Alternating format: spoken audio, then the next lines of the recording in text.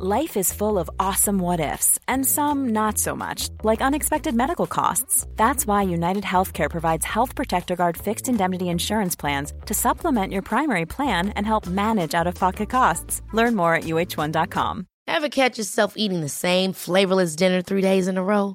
Dreaming of something better? Well, HelloFresh is your guilt-free dream come true, baby. It's me, Keke Palmer. Let's wake up those taste buds with hot, juicy pecan-crusted chicken or garlic butter shrimp scampi. Hello Fresh. Stop dreaming of all the delicious possibilities and dig in at HelloFresh.com. Let's get this dinner party started.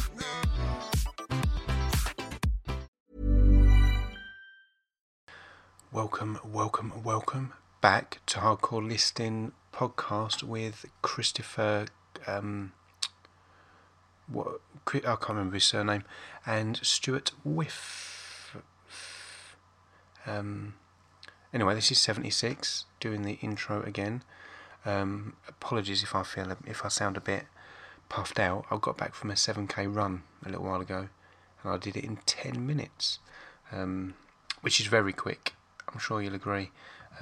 Reason being is because I'm sure some of you are aware I only live about a mile from Stu's house, and Stu likes to go out running as well. And I don't know if you've ever seen the Spanish horror film Wreck, but at the end of that, they get up into the loft, and there's this fucking great, horrific, lumbering thing ambling about aimlessly and erratically with a hammer. That's pretty much Stu running around Grays. It is harrowing. So the quicker you can run, the more chance you have of survival. I have survived tonight, which is good news. I hope you enjoyed part 1 of Dan P. Carter and his top 5 government conspiracy theories that sound like science fiction films but something else. And other things. Sorry, I deleted my sticky with that sentence on, and now I can't remember what it is. It doesn't matter. This is a live show that is going out in about 4 days. I'm just going to keep talking until I'm interrupted by Maxi saying hardcore lists. Actually, while I'm talking, let's give a shout out to the Distraction Pieces podcast gang. What's up, Susie Gage, Saucy George, Jason Reed, hello buddy. Small Jimman, as always, the Podfather legend, just top dog, Scroobius Pip, to a lesser extent, Chris, to a slightly lesser extent than that, probably the rung down, but if you were stepping down, just hanging your foot there for a bit before you actually step onto the lower rung, Stu. Brad, obviously, absolute superstar, would do anything for anyone, great cameraman. And producer, engineer, beat maker, heat maker, extraordinaire, 76, myself. If you haven't already, check out Peanuts and Coffee, my instrumental beat tape project, sampling all of the tracks from Charlie Brown's Peanuts over at my Bandcamp page, which if you can be bothered, then go and find it out somewhere. Go and look on the internet and you'll probably... It's a drunken soiree in the within.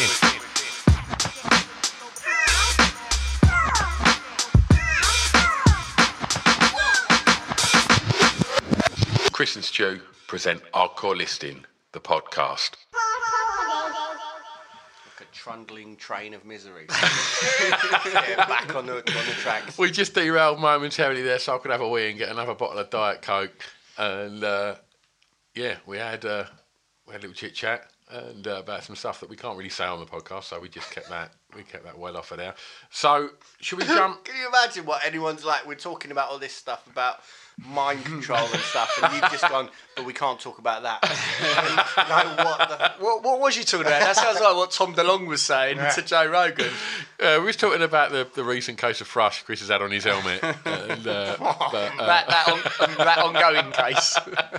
Just won't come off. A helmet that looks like an atlas. Okay, so... you need to get a pot of ski.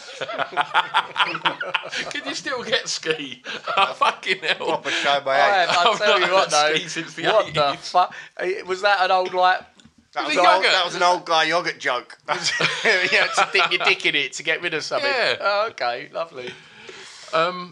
So welcome back anyway to our listeners. Our guest is a professional radio presenter, Daniel P. Carter. Dan, thanks for we're halfway through. For ruining your week. We're only at the start of it. Yeah. Right. So shall we get Just quickly, Dan's been in bands and does stuff on the radio. Anyway, moving on. So we should go into something a bit more light-hearted. This one. I had all these questions as well, Dan. I thought, right, I'm going to go in and say about that. Go on. I don't mind. No. Right. It's your podcast, dude. So, top 5. I mean, I don't even remember what I said at the start, but it was essentially top 5 weird sort of government CIA programs that sound like a load of shit and were made up, but actually are true. That's pretty Mate, much I tell you what, I'm going to listen back to this and I'm going to actually make that. Write that down. But, Yeah. All right. So we were saying about MK Ultra. Yeah. And the guy that headed that up was a guy called Sidney Gottlieb. And at this point, you got to remember that because they were so into testing LSD as a means of like disrupting people's mental state and just basically seeing what the effects were, they were thinking that if you did it, if people were aware that they were going in and going to be sitting down and taking acid and seeing what the outcome was, yeah, then that wasn't going to give the effects that they like a clean sort of effect. Do you know what I mean? Yeah. In the sense that it was tainted instantly because it's in a laboratory environment. Sure. Apart from the dudes that you said about earlier that did 77 days straight. Yeah. Which is crazy. So what became par for the course then was if you worked in the CIA, it was highly likely that you were just gonna be dosed with LSD at any point, totally unawares. Like it was happening a lot. And they were testing on people within the military, but in the CIA especially because they were kind of heading up the program. So you could just be sat with your mates having a cup of coffee, and they'll be like, drink up. Next thing you know, they're all looking like geometric lizards, and you'd be like, hold on. But imagine that, like being anyway. As part of your work, yeah. So that was pretty much par for the course. Yeah. And that was all under the auspices of this guy Sidney Gottlieb. But then another, because I said there was all these different sub things within MK Ultra as an umbrella. There was one called Operation Midnight Climax. And and what that was, they set up been part of that. Yeah, exactly. Probably have actually when I tell you. So they set up safe houses in San Francisco, New York, and somewhere else. I may have written it down, but hang on. Marin. So I guess Marin County. That's California as well, isn't it? That's probably near San Francisco. So you were in luck if you lived in that area. And basically, the safe houses were essentially brothels where people would go in and they hired prostitutes to work in the brothels. But before anything happened, they would dose the John with LSD without him knowing, and then they had one-way mirrors set up, and they would film everything that happened afterwards. Right. So it was like experiments to see, and because those people were then not going to be able to complain, because they were this was like the 50s, I guess, so which was all very like, do you know what I mean? Yeah. So they were doing that to people, and just like that's obviously like super illegal. Strange as well, because they want to see how they behave. Yeah, but like before sex. Let's see what happens if we give it to them just before sex. Well, I guess they want to kind of monitor, I don't know, maybe climatic behaviour, I don't know. Sounds like something you want to monitor. Well, they were just using it for blackmail and stuff like that. Yeah. Right. And I've heard a lot about that. A lot of the conspiracies I've heard about, like, do you remember that? Do you know Dolphin Court in England, where it was that unfortunately that really tragic thing was the paedophile ring that they had going on. Dolphin Court. Dolphin, I think. It was where they dug up all the kids? No, well, this is going to get really dark. But yeah, basically, it was a paedophile ring that was discovered. There's loads of that. I'm not going to go into it. It's very, very tragic.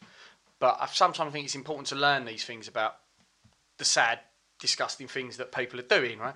And part of what people have said both in the States and over here is that these things start to be used as a means to control politicians because they accidentally get roped into sort of scenarios. Well, that then to be fair, they're probably not accidentally. No. I mean, like, into, I'm trying to explain it really quickly. But they find themselves in these scenarios because it's done over a long period of time that their vices, they get encouraged, their vices get worse and worse and worse until the point where they've blurred the line of their morality. Yeah. Then they get photographed in these situations, and then they're straight away in the pockets of the organisations who want control of the MPs. The recent politician that died a few years ago.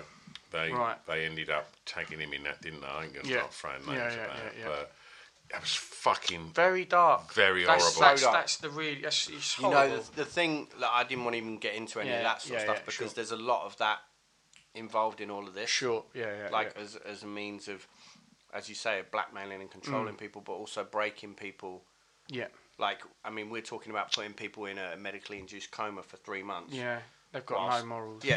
I mean, they were doing whatever they could to break people because they thought that if they were breaking people, and from a young age as well, it would shatter their personality. Yeah. And like I said, about like partitioning a hard drive. And it was just all the worst stuff that you could ever think of was actually happening. But what must that do to your personality if you're one of those doing that? Imagine being those people that have got... Yeah, look, that's like I said earlier about all the stuff about stuff that's carrying on in like Abu Ghraib and like you look at all that stuff that happened there and you just think how did you get to that point? Like you joined up in like the people that were policing that were like specialists and MPs, but also people that were in the reserve forces, so they've probably signed up thinking I'm going to do my bit for my country, which is great. Next thing you know, you're like... But what, that's the thing. Where's that tipping point? Where you just think all of a sudden, this is all right. I think it starts with like what Dan's saying, like, and I think politicians, regular politicians, without any of this dark stuff, a lot of that, they set out with best intentions, and then by degrees of getting muddier and muddier and murkier and murkier, you just become a different person through attrition and just slightly getting pushed into more and more things and desensitised. Before you know it, what you thought that life was going to be this simple, and then it was like the question I posed to you guys at the start when we were talking about Operation Paperclip: was it the right thing to do? You know, because to us it looks disgusting, but if you're giving all these complicated decisions and you see threats that maybe the rest of the public don't, and you're thinking, "Fuck, how do we stop that?" Well, this is a horrible thing to do, but maybe we need to do that. Yeah, your lines of your morality just completely shift over the years, and before you know it, I mean I'm not giving excuses for this because this is dark, tragic stuff about the human nature, what you're saying, like these tests you're putting through people. But I imagine it's like that. I don't think people, a lot of the time as kids, think, what am I going to be? Or what am I going to grow up to be? And, I'm going to do this to human beings. But be a CIA torture specialist. Oh, man. Yeah. Hardcore listening, folks, with Daniel Beaker. Oh, mate. This is great. I mean, it's quite a deep one we're having today. I like it. For that though, isn't it? Oh man. So what was that one called again, Dan? This was Midnight Climax. Midnight Climax. Operation Midnight Climax. That's your next tattoo, isn't it? Thank you. But the thing was, I love with smartsies. I'm not doing very well. I'm not doing very well for tattoos. Smartsies Midnight Climax sounds like a game show. I'm sure I had that on Betamax. So yeah, okay, Midnight Climax. So after that, doing it, like dosing people in brothels, they then were just like, whatever, we'll just do it in restaurants and everything. They were just literally spiking people, just seeing what would happen. But then and that sounds crazy, but they were also doing the stuff the stuff where they drove around Manhattan, where they were spraying stuff out the back of a car and they were flying over spraying stuff, and you know about that? No. Oh, that's another wormhole. Let's not get into that. Yeah. There's still planes flying over spraying shit anyway, aren't there? Yeah. So, well, I've got a couple of mates, right? Very placid mates, who once in Birmingham said that they only had a couple of bottles of beer, and they said that they ended up punching. They ended up not having. They were aggressive towards each other, like unnecessarily so. Like our mates sometimes fall out, but they were like, this was insane. And the next day they couldn't really remember a lot, and had severe hangovers. And one of my mates like kicked in the front door as well, and they can never explain the levels of rage that they'd felt that night. They was like, we don't understand what happened. We had 2 bottles of beer.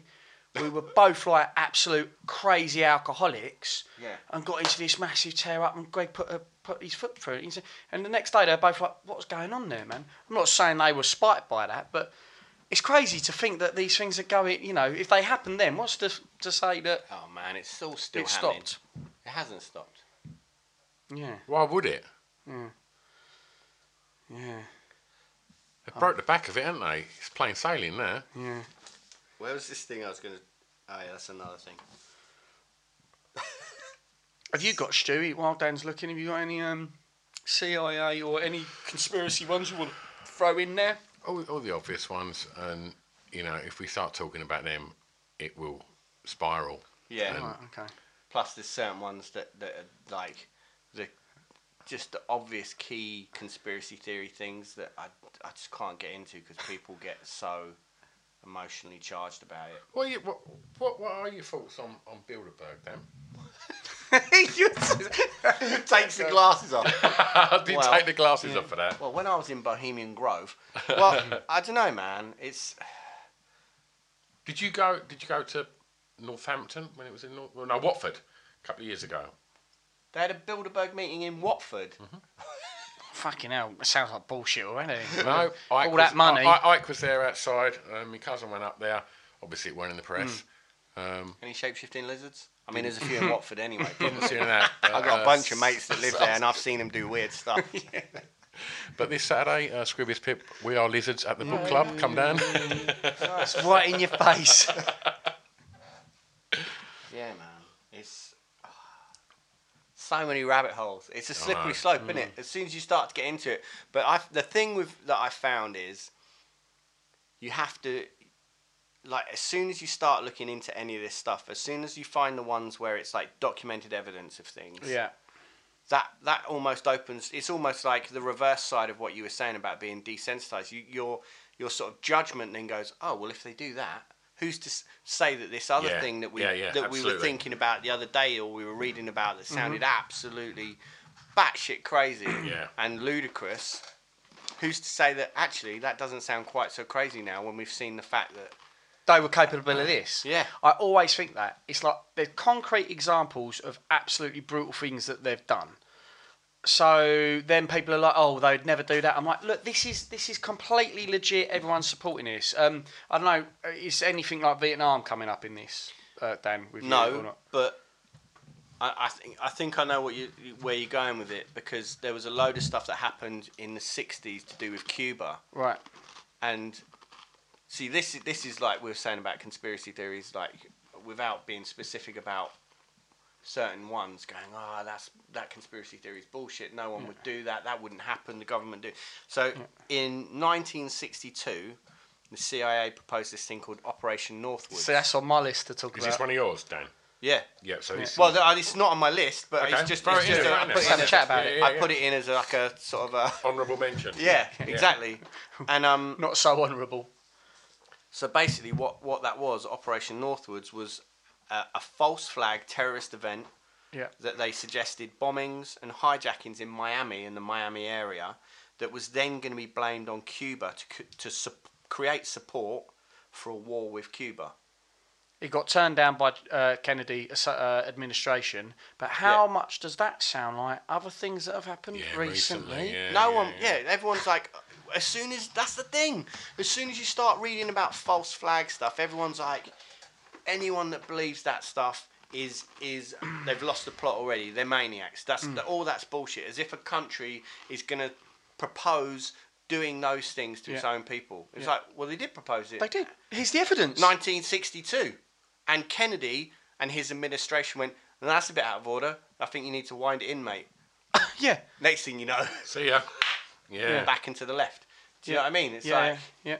Exactly. Like, so when I went to Vietnam a couple of years ago, I was way into this deep shit.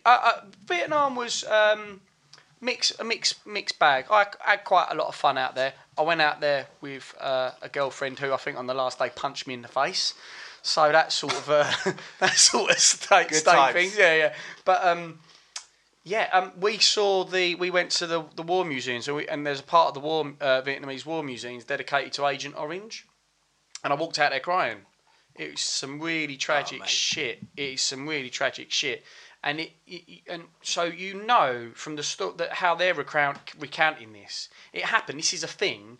They were putting chemicals into the water supply that were creating aberrations in mutations in people. Yeah. It was killing people, but it wasn't like arsenic. It would kill people dead.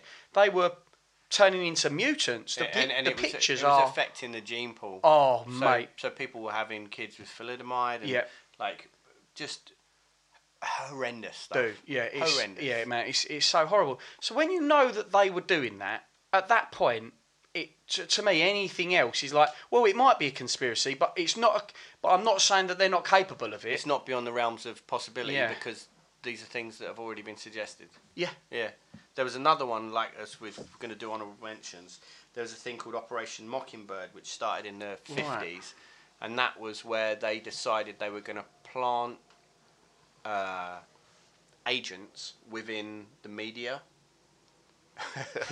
Hello there.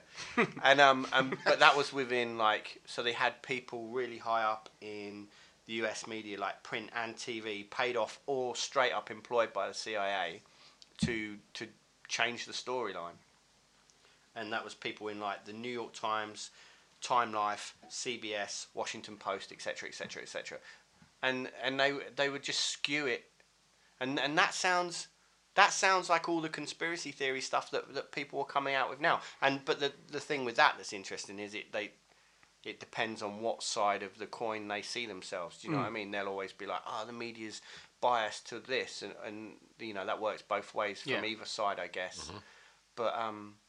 But yeah, it was a thing. Still rings true now, really. Like if you look at, haven't they people fingers been pointed at Russians doing that during the US presidency, in terms of how social media and posts on social media and leanings and influencing votes by integrating themselves into the US social media systems and promoting more posts about Trump and his views to the public, making them more pliable to them thinking, actually, I'm going to go for him. So, who knows? Yeah. It's got to be happening, man. That sort of influencing on social media, I reckon. Of course, like in the 60s. Because people just swallow anything now as well. They don't want to look into any posts. I see people resharing. Pip got me onto a lot of this because I'd fallen foul of sharing a few things that I hadn't thoroughly looked into, and Pip sort of called me out on it, and I appreciate him doing that. He sent me a little message going, I don't know about this, and you look into it, you're like, fucking hell, you got to be careful, man, because there's so much bollocks out there. You can find yourself sharing. Well, we've been talking it for about an hour and a half. Out soon on Acast and iTunes. It is true. Yeah, it's so much easier now to do that. Yeah. Yeah, there was a thing in the 60s called Operation Chaos where they infiltrated student groups and the Black Panther movement and all these different university campuses, and it was just to listen in and find out what was going on, but also to try and influence and tip things in there. Yeah. Nullify anyone that had any influence. Yeah. And look at how much easier it is now when everybody lives online. Yeah. Crazy. Whew. So we'll just have a moment there. Economic hitmen, that was in the Zeitgeist movement. Yeah. We're all done. That's what it is. What should we do next? Because I definitely want to save, that one for last. Sure. Does anyone need to hear about any pigeons? Go on then. Let's hear your pigeon story. So, I can't remember. I've just made a note, Project Pigeon here. I'm pretty certain that's not what it was called. Effectively, pigeons were being used. Did they have battery packs and antennas? This is so much worse. This is ridiculous. As used in assistance for missile guidance systems. That is so dark. Right? But the pigeons, you'd think, at first I thought, the pigeons were flying alongside these missiles? And they're like, no, they were inside the missile head. Directed them inside the missile. They'd been trained to look at the object they were supposed to be hitting, and if the ballistic missile, So they're technically driving them. Yeah. Are you joking? What? So you're saying that they spent all that money developing essentially a tiny pilot seat for a pigeon rather than just like... Was there a window? Fuck off. Supposedly, they have these little screens that they can look at, and if it was going off course, they have to peck. Bollocks. Absolute bollocks. That's fucking no chance. Oh man, it can't be true, can it? No. But yeah, it could be like, as we were just talking about, like this strange information dissemination. But I do encourage listeners to look at CIA pigeons and see what they get up with, because I know Dan for sure is going to look into that one. I'll call you up tomorrow. Yeah. Like, you're right. Yeah, no, they were flying ballistic missiles, mate. How did they make the tiny goggles for them? Yeah. Wow. She don't know where to go with that. Yeah. Literally, they're henpecking. Like, as they're going along, they can see the warehouse. Left a bit. They're henpecking the screen. Surely they had other technology to just get a warehouse, surely. Yeah. What if they saw another pigeon just flying about and thought, I'm going to go and have a... No, I can't. I'm sorry, about work. No, I can't. I'm at work. Plus, he's strapped into that seat. Strapped in. Tiny joystick. They get them started on like... small Scotch and Coke, a little pack of peanuts. What films are on? Wow. Dear. Oh, brilliant. Project Pigeon, don't quote me. MK Pigeon. MK Pigeon. What's next, Dan? What's next on the list of fun? We've got 2 left, right? Yeah, man. 2? Alright. So MK Often was part of MK Ultra, like another sort of offshoot from it. Again, that was run by that same guy, Sidney Gottlieb. He sounded like a lot of fun. So, allegedly, it was set up to test behavioural and toxicological effects of certain drugs on animals and humans. LSD, mescaline and heroin again. It's just the same thing, allegedly. I loved that, didn't I? But, so then I read a bunch of other stuff, and this guy, Peter Lavender, that I was saying about in those books, he said he seems to think that after doing a bunch of research that he was saying that initially Operation or MK Often was a joint CIA Army Chemical Corps drug project based out of Edgewood Arsenal in Maryland, which is like, there's all these certain places that keep cropping up with a load of this, and it was like Fort Meade and Edgewood Arsenal in Maryland, and they're pretty much next door to each other, I think, and Fort Meade was like a chemical and biological weapons research facility that just like they stockpiled all these different like chemicals and pathogens and whatnot that they were making. But there's but that's nuts, because in the area there's like super high rates of illness, and like cancer is really high. There's and they apparently they dredged a load of lakes and whatnot locally, and people would there was like loads of glass vials and whatnot where stuff had just been like fly tipped out of the at this place. Fucking hell. It sounds like Simpsons. Yeah, exactly. Like Three-Eyed Fish. Sounds like the fucking plot to Piranha. Remember that old like 70s movie? 3D. Piranha 3DD.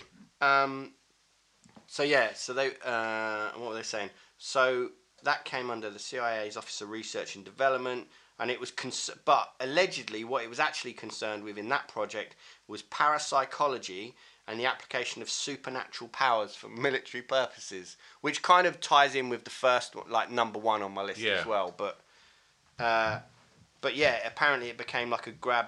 He said it became like a grab bag of CIA investigations into the paranormal, and would include everything from seances and witchcraft to remote viewing and exotic drugs. Although the CIA had been investigating ESP and the paranormal and infiltrating occult groups since 1952. And then it goes off on this thing, which is all in this book. I won't even get into now because it's a wormhole. What's the name of the book anyway, just for people It's listening? those Sinister Forces getcha. books.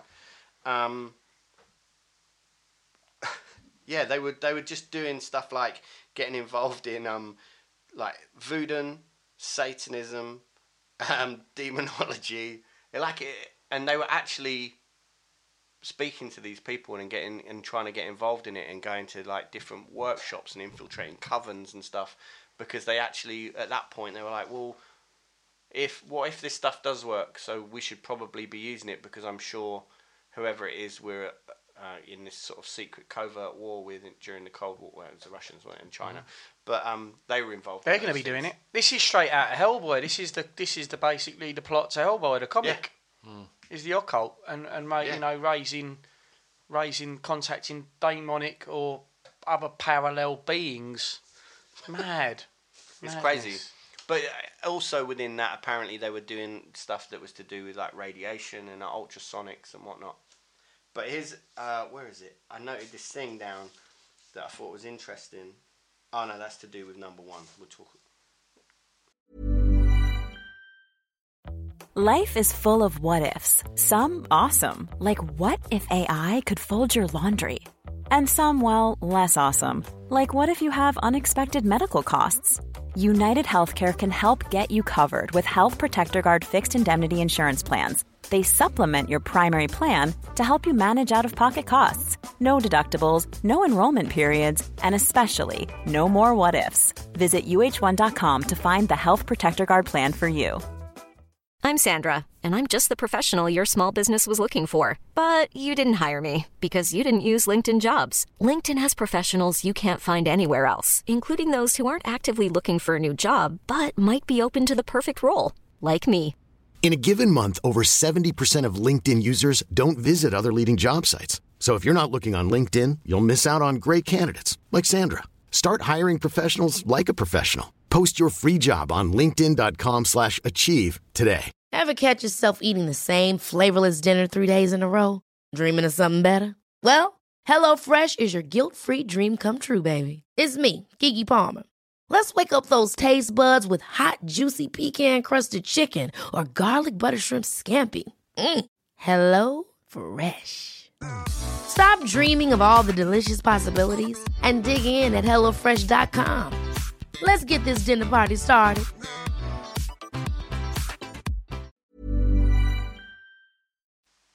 Yeah, we'll do that in a minute.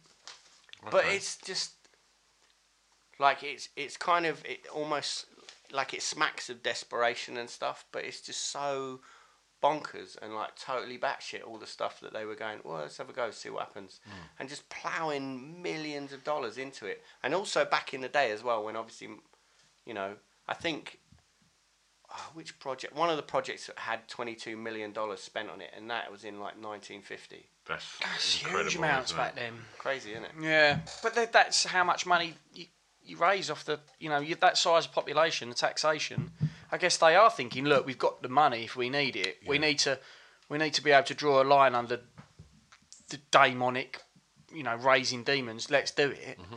That's fucking bananas. And again, that is X-Files. That is in the X-Files, isn't it? Do you know what I mean? Like, they did those episodes. It's like, oh, God. Yeah. It's for real. Scary. Yeah, it's so nuts. See, I think, like, by this point, everybody's fully aware that I'm a nutter. But I don't think so, mate. I think everyone's getting wiser to all of this now, aren't they? You know, the internet. I just find it interesting. It is. It's fucking fascinating. But if you don't want a night watching bloody, we were slagging off mainstream television the other day, weren't we, on a Patreon? And look, God, have a night instead of watching X Factor this week. Spend half hour on you. Once you start on YouTube, you will find you will give yourself a whole evening's worth of things to just disappear down. Google Antarctica UFO. Just do that. That'll keep you going for a while. I'm actually making a quick note. That's the whole. There's many podcasts about that, just in itself. Oh, just Antarctica. So weird. Have you got any podcasts you'd recommend? Yeah. So ones that I really like are. Last Podcast on the Left is wicked. Oh yeah, you listen to them? Yeah. They're amazing. They're like, because they do. See, the thing is that they do really well that I have clearly proved I can't do is talk about loads of this stuff and actually make it funny and enjoyable, rather than just like a bleak super bum out. But yeah, they're amazing because like out of the three of them, two of them really go in hard on their research and they've done some amazing stuff. Yeah. Like some of the stuff that I've been really interested in the past, it's sort of tied in. Like I've gone back and then gone, oh, okay, they did an episode about Aum Shinrikyo as well. Yeah. And I'll listen to that, and it's cool because it ends up that they've basically read a bunch of the books that I read at the same time, and it's cool because it's like a refresher. Yeah. But yeah, that's wicked. There's a guy called Gordon White that does a podcast called Rune Soup, which is, that's not conspiracy theory, that's just straight up. If you are 100% all in on the magic is real, I believe in the paranormal, let's go. If he's the guy for that, he's amazing. Okay. Yeah, I listen to him a bunch. But I really like Duncan Trussell as well. You know, Duncan Trussell's Family Hour. You ever listen to that? No. Oh, man. So I found him because he used to go on Rogan a lot. And, Yeah, the name rings a bell. Yeah, and he was on... When Rogan did episode 666, he had him on. Right. Because he's into, like, the occult and paranormal and weird conspiracy theory stuff. But he's also super into, like, doing hallucinogenics and going on, like yogic retreats and stuff. So his is cool, and he's a comedian, like, but he talks about some really interesting stuff. I kind of just pick and choose through a bunch of different ones, really, and find... Or just go on to, like, the podcast app and just type in a thing that I want to hear about. Yeah. There's a thing called... Bleak CIA experiments. Chuckle Vision. And, like, there's one called... what is it called? I think it's just called Borealis. Forum Borealis. But I don't think they're on you can't get those on the podcast app. I just listen to those on YouTube. And he's a Norwegian geezer that lives in Svalbard, like right up in the north. And he's done a bunch of really good interviews. He's done a couple with Peter Lavender about different stuff like Nazis and the rat lines after World War II, because Lavender's done loads of research on that. But then also UFOs as well. But he's done a couple of things with a bunch of different people about Antarctica. And that's just crazy, man. Just I know nothing about No, this. neither do I. it's worth... Like, if any of this sort of stuff interests you, if you can suspend disbelief for a minute and just get into it, and, like, you know, if you walk away from it and go, that was all bollocks. Yeah. But it was interesting. Yeah, You know that would be no different to watching a TV show that was made up, right? Yeah. But at the same time, if you keep it an open mind, you can go into it and you might learn stuff. And like what you say, Dan, is you often will sort of look to, like, how can I tie this down into reality? Where's the evidence of it? Yeah, like I was listening to who was it the other day? I was listening to, was it the Higher Side Chats? That one's pretty good as well. Oh, okay. But there was a guy he had on, because I'm super into, like, like Vigilant Citizen. Do you know that website? Which is all like a conspiracy theory website where they kind of just dissect stuff within, like, the music industry and stuff. Like the new Rihanna video's got all these Illuminati symbolism in it, that kind of vibe, right? Yeah. Which I love reading all that stuff. And what's his name that does that? I can't remember the guy's name. Is that YouTube or is that... No, that's just on the podcast app. You can use that on any podcast. Citizen. Oh no, Vigilant Citizen is a website. Sorry, but the Higher Side Chats is the podcast. Okay. But he had a guy on who's a British guy who was I think he was a DJ, like a club and radio DJ, and he was big into, like, acid house and whatnot. But he's gone fully Ike on the whole like conspiracy within the music industry, which is something obviously, like, I'm really close to, and I love sort of deciphering that sort of stuff in certain things, because I do see it happening a lot, especially in hip hop, but then and pop. But I think that's because I don't think there's, like, a nefarious agenda playing out. There probably is, but most of the time, I think it's people have realised that if they put certain things within their videos, they're going to get a ton of extra attention and a load of extra press. Of course. I think. But who knows? Like, you look at... You flirt with that, and it's going to... All the conspiracy theorists are going to jump all over it. Yeah. And it's going to... It's just promo, Well, Kanye's the best example of that, because, like, you look at the video for Power, right? And that isn't the whole song, is it? The video is just, like, really short. I think it's, like, half the song. And that was done by a guy called Michael Brambilla, who's a visual artist that makes video art. And I think he did a video piece called Hell, and it was like a video of, it was just sort of like a constant pan, like going up, or I don't know, it's probably going down actually, thinking about the title, but it was like different scenes of hell, like Dante's Inferno, but all like as if an elevator was kind of descending, and there was like different scenes, and it was all like actors and stuff, but played out. It looked beautiful, but allegedly that was showing in a hotel in the lift, and Kanye saw it and was like, "This is incredible." So he got that guy, I think it's Michael Brambilla. Anyway, whatever. He got that guy to do the Power video, and there's so much symbolism within that. Like, it's obvious, and because I'm a big fan of that stuff, I can kind of, like, I'm not a professor, but do you know what I mean? I feel like I can decode that stuff. You can see bits of it. Do you know what I mean? I'm a visual artist as well, so I feel like I read symbolism pretty well at this point, and I've been not studying, but I've been reading about this stuff for a long time. So I feel like I can pick through these things quite well. And that was clearly all super overt, to the point where at the end, when the two guys bash, like there's two guys flying in slow motion towards each other with swords. Yeah. And when they finally hit, it forms a compass and square, like a Masonic compass and square, and he's got like the big necklace, a massive necklace of Horus, and like there's the women that are meant to represent different gods, and it's amazing, right? Yeah.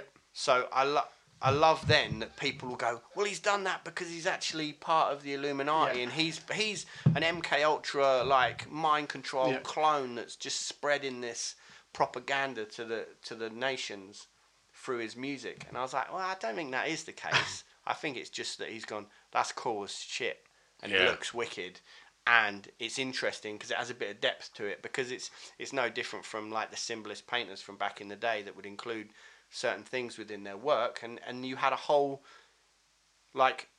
story embodied in one visual image, right? Like tiny part of a painting, and this represents this, you know.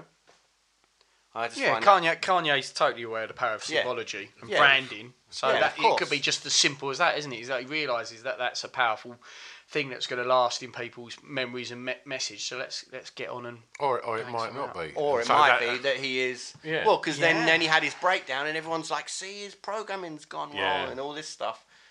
Oh, yeah, when Snoop Dogg filmed it, didn't he? You watch Snoop film it, and he's just having an absolute rant on stage. That was... Oof. Yeah, and he was... Yeah, that whole thing is crazy. Like that. I just find that whole world, as soon as you start looking into this stuff, or the MK Ultra stuff, then it opens the door to stuff where I'm a little bit like, that sounds like bollocks to me. Like where they're saying that people are being placed in like the world of pop, and this artist is a big pop artist because they're part of this I don't know if that's true. Yeah. I mean, to be fair, after like doing any kind of research on this stuff, I'd be like, okay, that makes sense. Yeah. It wouldn't surprise me. Yeah. But then if like your door opened now and a little tiny grey alien dude walked in, was like, what's up? I'd just be like, yeah, that makes sense. As well. Yeah. Do you know what I mean? Yeah. Yeah. Well, we are in grace. I was going to say, that's just the water around here. It comes down there. But, yeah. Should we do number one? Yeah, final one. So this is, I mean, that, like, often is pretty batshit, but this one is the one that sounds like the most crazy, and that's Project Stargate, and that was a CIA-run project that was based. So it started in Fort Meade in 1978, which is that place I said about earlier, and that was a joint thing between the DIA and SRI, and SRI is Stanford Research Institute that we were saying about, where Kaczynski was experimenting on as a kid when he was at uni. And but that all had there was a bunch of different things, like there was like Project Grill Flame and Sunstreak and Centerlane and Gondola Wish, I think was one of the other ones, and they all pulled it all under Stargate, and basically that was Stranger Things, and it was remote viewing, and basically what it was they started getting psychics or people that weren't psychics. You can actually download the remote viewing manual that was written by the US government It's online, and I've sent it to a few mates. Actually, we're going to get together instead of playing Fortnite. We'll just go and do some remote viewing. But yeah, they developed this system where they would, and it depends who you listen to, because they half the time some of them were saying, "Oh no, it was all nonsense. We gave up on it. It didn't work." And then other people were like, "Well, no, actually, loads of stuff happened while we were doing this project that was far too weird to even comprehend." And they were doing stuff like, it would be that they would give people a photograph of somebody and some coordinates, like latitude, longitudinal coordinates, and somebody would just be sat in their car, like in the middle of nowhere, and this person would then have to try and focus and describe where the person was sat, what was surrounding them, what they were doing, if the radio was on, what was playing, all that kind of stuff, right? Which sounds crazy. And then one thing that I read that I thought was wicked was that one of the guys that was meant to be one of the focus subjects, not the people doing the actual remote viewing, he said that he thought it was all bollocks. So he decided that he wasn't going to go to the coordinates that he was meant to go to, and he just drove around for a bit, and he was like, "I'm just going to pull up here." And he pulled up, but the weird bit about it was, allegedly the person that was doing the remote viewing described exactly the place that he went to, but 5 minutes before he even got there. Which is mental. Yeah. That's fucking crazy. It's bananas, man. So when I was looking into this as well, they were like, they were getting them to predict events, and they said compared to their baseline test of other people who they didn't think had any sort of like any of these ESP qualities, these psychic qualities, they were 15% more likely to get it right across the way. Now, 15% doesn't sound a lot. Is Bill Murray electrocuted because he fancied wrong again. Wrong again. One of the best scenes ever, man. Oh, brilliant. Oh, I love that scene, man. So good. Shout out to Ghostbusters there, one of my favourite films. Yeah, so they were 15% more likely to get and predict outcomes than people who were just their baseline, which again isn't huge, but 15% is not marginal. No. But then they were still like wrong 80% of the time in total anyway, so it wasn't like. This was the one that apparently they spent 22 million on. Right. On the research. There's a lot of people involved in this, weren't there? A lot of psychics they were roping in. Allegedly, that there were. I keep saying allegedly now. I feel like my filter, my sanity filter's like kicked in. Like, people are gonna think you're a maniac. just say allegedly a lot. Yeah, I think there were 12 remote viewers at one point that were all working, but Uri Geller was involved. Do you know about that? No, I didn't know. Yeah. So that's an interesting one. Seriously? Yeah, because to us. Like, you say Uri Geller to me and you, because we're of a certain age, all we could think of is him sat on, like, Wogan or something, like, bending the spoon. Yeah. But, he was... Other people said that when he was tested, he was proven to be a fraud. But then other people have said that he was off the charts when it came to this remote viewing stuff, which is nuts. And they were saying that he was employed by... Because he's Israeli, isn't he? They were saying that he was employed by the Israelis as well to set up a similar project and be involved in that. Bloody hell! But that then ties in with this other thing which I'd said I'm not going to get into. But there was this guy called Andrija Puharic who was involved in a lot of this stuff, but involved with the more occult stuff. That he was involved in this thing with this séance with all these people from a bunch of different families that kind of tie in with what we were talking about earlier. Like weird, like super influential families. Several members of that then had ties to Lee Harvey Oswald as well, which it sounds so crazy. It sounds like I'm like raving. But they were meant to have contacted this thing called the Nine, which was a group of aliens that were orbiting Earth in a UFO, and they were telling them all this information about stuff that was going on.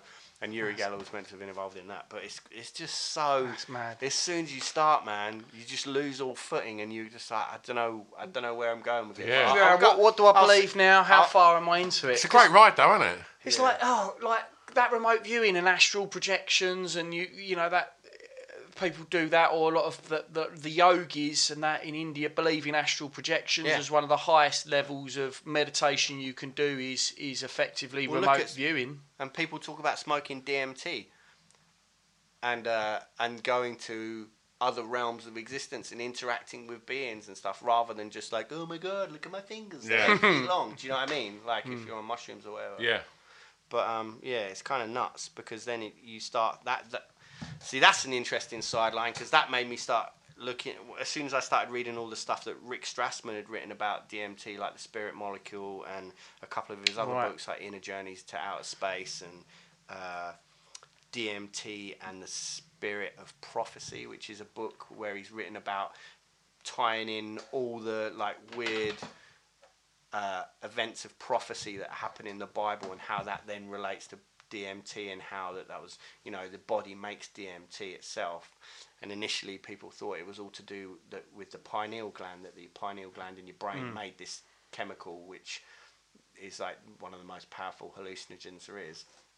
But then later development was they then decided that it was actually the lungs that make it. And then you think about most meditation techniques is all to do with breath and breathing. Yeah. So who's to say that those things, like this is something I was thinking about recently, was who's to say that those things aren't, you're not breathing in a certain manner and getting into a meditative state, and that's not releasing this. Yeah. Yeah. Anyway, that was a sideline. But an interesting thing about the Project Stargate thing was they then started doing stuff at this place called Lawrence Livermore, which I guess was like a testing facility, right? And when they were doing the experiments with Geller, they apparently had like a thing recording what was going on. Yeah. And also a camera and an infrared camera while he was doing it. And his hit rate was pretty high. I feel like I'm going to burp. Go for it. Burst. Sorry. You can take that out. When they then played back the tapes of him, there was like, EVP, do you know about that?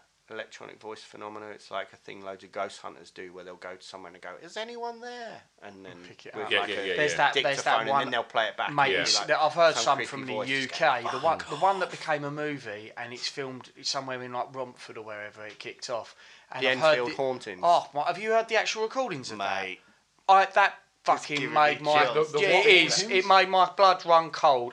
Same here, man. Look at my hair on my skin. It's gone up. You listen to that. It's made my blood run cold even now. It's like a famous case called the Enfield Hauntings. Oh right, sorry, is that Romford way? I watched it. I don't know, mate. It's London somewhere. It's East London. I thought I might have that wrong. Yeah, it's Enfield. They made a little sort of series about that about 5 years ago. It was fucked up. And then they used that as a basis of the next one of the the big ones like Annabelle or whatever. The couple from what was the Annabelle? The Conjuring, wasn't it? Conjuring, that's it. Yeah, they did Amityville Horror. That crew. Yeah, that couple was allegedly involved, investigated in the Enfield. But that's weird, because the girl in that was shown at times she was faking it. Yeah. But then there's other times where it wasn't. Yeah, mate. You hear this voice is fucking. Oh, mate, he's doing it. my hair is standing on end. And I heard that that person who wants to do a podcast with us. I'm gonna is the voice from the Enfield. You thought she couldn't be here tonight? Macabre London, she'd done an episode on it, and she plays the recordings. And I watched that, listened to that late at night, and I was like, just staring at the ceiling like, fucking hell. Oh, Stu, it's horrible. Anyway, sorry, man. Yeah. So that's what EVP is. But they said that. Sorry. When they played that back, there was like a metallic voice saying stuff in the background. And it was reading out code names to top secret like projects that were going on that none of the people that were involved in the experiments in that place, even though they were up to some proper shady shit, none of them knew about it, and it was just like a metallic voice reading this, saying all these things. Yeah, it's pretty nuts. But it gets weirder, because they then said, and half of them didn't want to talk about it apparently, was that they then, this is where it gets really batshit. So after the whole metallic voice EVP thing, they then started saying that the lab became essentially haunted, and like weird stuff was moving around. But then they also said there was like a help me Obi-Wan Kenobi style hologram appeared in the lab of a little UFO which would fly around the lab. But the thing was, half the people that were involved in working on it were just like, yeah, I'm out, I'm done. I don't want to be involved in it, because it then started happening at their homes as well. Like weird stuff was happening, stuff was appearing, and then a guy got phoned up, and the metallic voice was saying stuff to him. One of the professors that was involved in it, and he freaked out. And then the final straw for him, allegedly, was that was that he was having dinner with his family, and a weird disembodied arm with like a metal hook for a hand appeared in the middle of the living room, just like floated, and they were like, yeah, that's weird. Fucking hell. I'm going to have to look even more into that's Operation Stargate, folks. Yeah. It's not got Kurt Russell and some Egyptian things in it. But the rest of that story gets weirder, but I won't even get into it because it just sounds so crazy anyway. So crazy. Just give us one last little bit. Go on, Dan. Well, no, allegedly... Again. I love the fact you're saying allegedly now. We're going to call this podcast Top 5 Allegedlys. Yeah. So apparently then the final straw was a load of the people that had been involved in that after then hearing about the weird disembodied arm in a grey suit with a hand missing, they were then having a meeting in a hotel in a room, and there was like a knock at the door. And they open the door, and a guy literally just walks into the room and goes, "Oh, I'm in the wrong place." And he's wearing a grey suit and with one arm like tied up, like missing. You know, like. Fucking hell. Do you reckon that was just a prank? Yeah. Ta-da! Can't fuck with these people. It's so crazy, man. Like, but yeah. But Operation Stargate was getting financed. Yeah. That's all the thing. that shit aside. The American government paid $22 million to have a bunch of psychics sit in a room and try and like penetrate other countries' like facilities using remote viewing. That's what the whole Many Stare at Goats thing comes from, because that was part of it as well. They were then trying to work out if they could kill someone using their mind. Bloody hell. Mind bullets. Mind bullets. Wow. Wow. Stu, you look out. You're blown away here. There's just so much there in it. I've got to properly look into Operation Bloody Stargate now. Next time we'll just do top 5 farts. I'll be having I'll be having a very late night tonight. You're gonna be scared out your wits. Yeah, I'm gonna go and freak my fucking brain out now. Yeah. Right, Google frenzy. Dan, mate, it's been awesome. It's been wacky as fuck. But I think I'm not saying I believe all this. I think our listeners are going to love this, and Definitely. I think that we've got to hear, like, come on, tweet in and let's have a chat. What are your top? You still do bands on radio as well, don't you? Yeah. Yep. Still do that occasionally.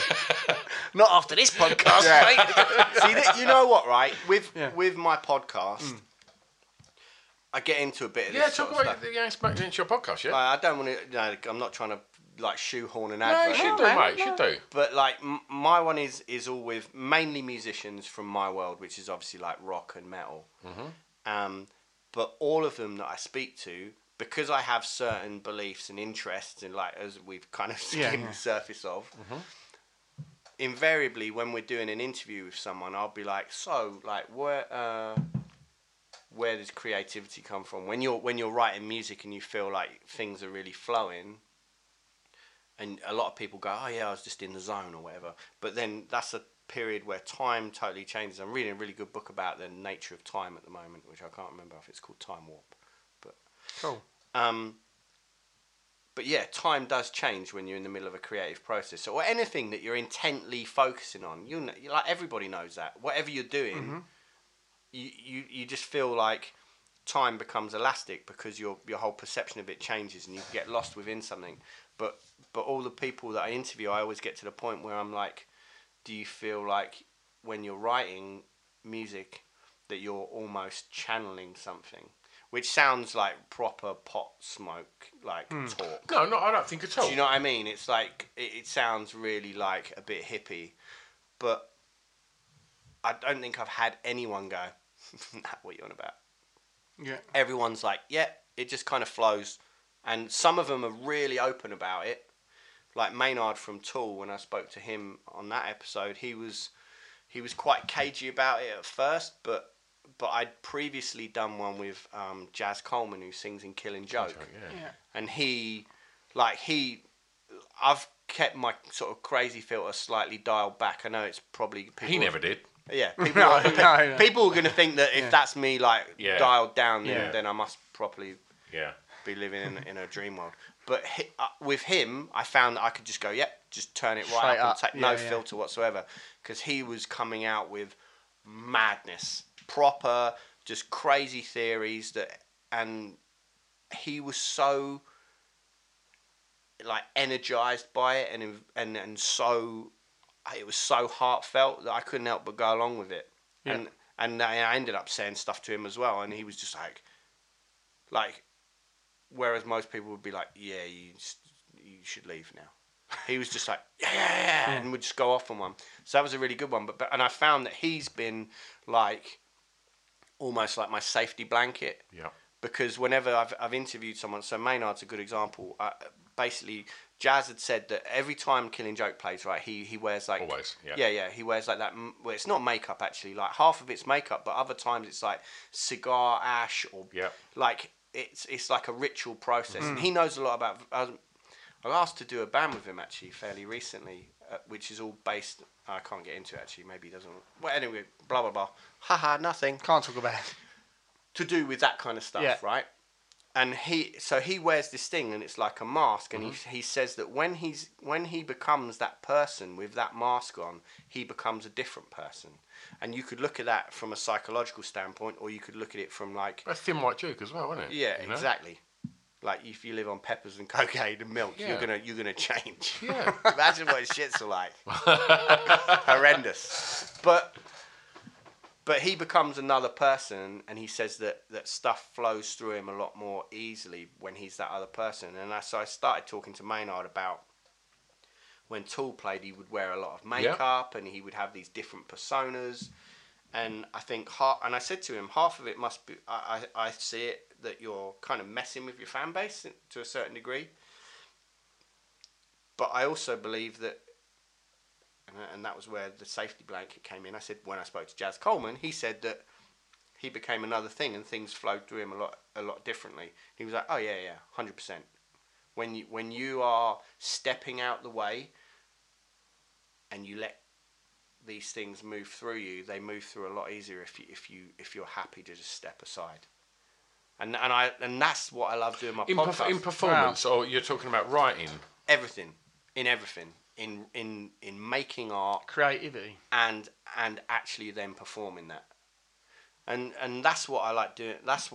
They're the ones that I really love about my podcast. Like the Alan Moore one, again, I did. His one was so long. That was fascinating, dude. Yeah, I did that in 2 parts, and he was amazing, man.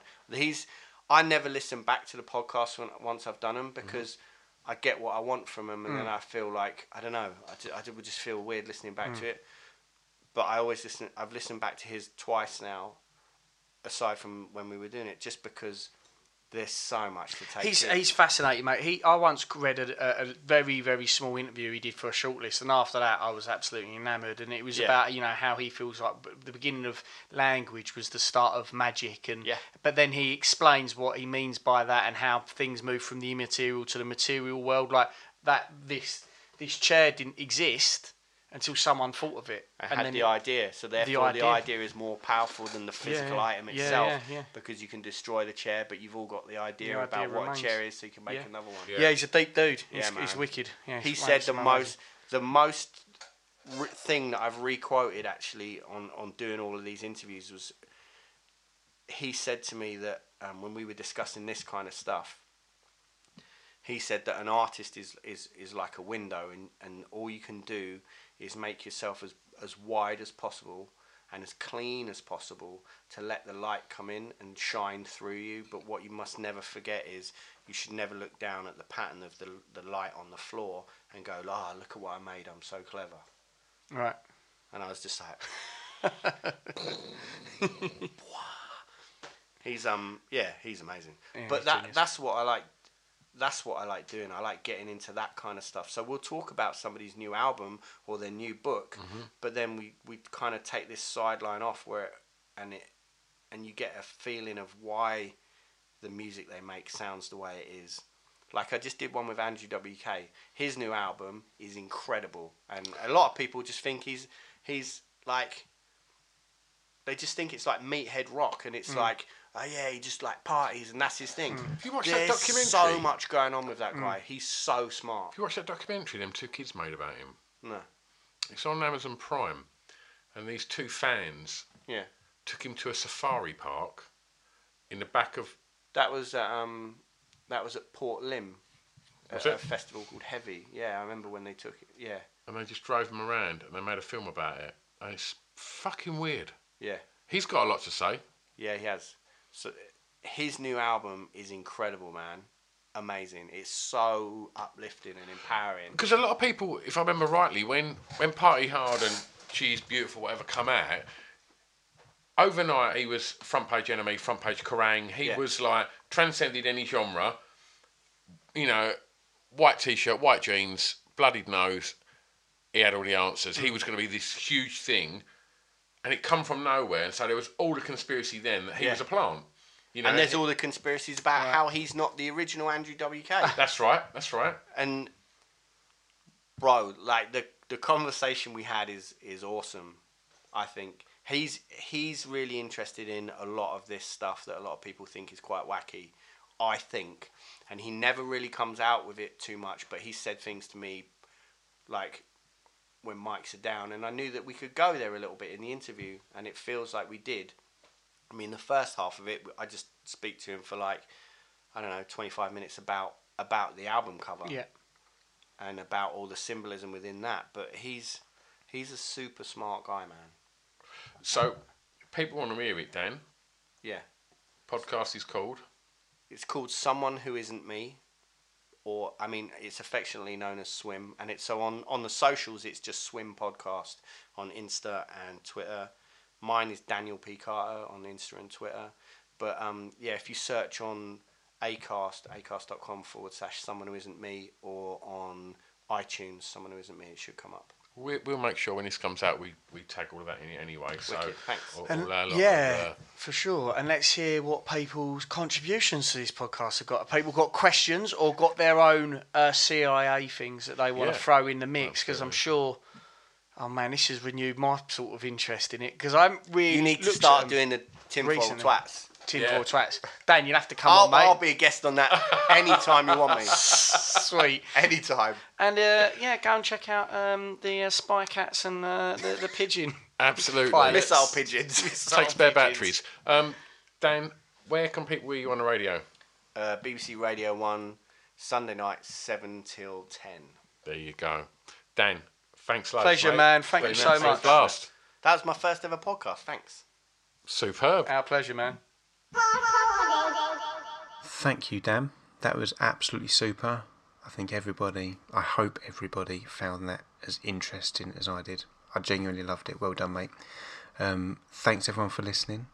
I hope you listen to next week's, which is... And that's going to be absolutely fantastic. I'm going to go now because I can hear someone tapping at my front door with a hammer. I can't imagine it's anything sinister, so I'll go and open it and see who it is. Bye. It's a drunken soiree in the within.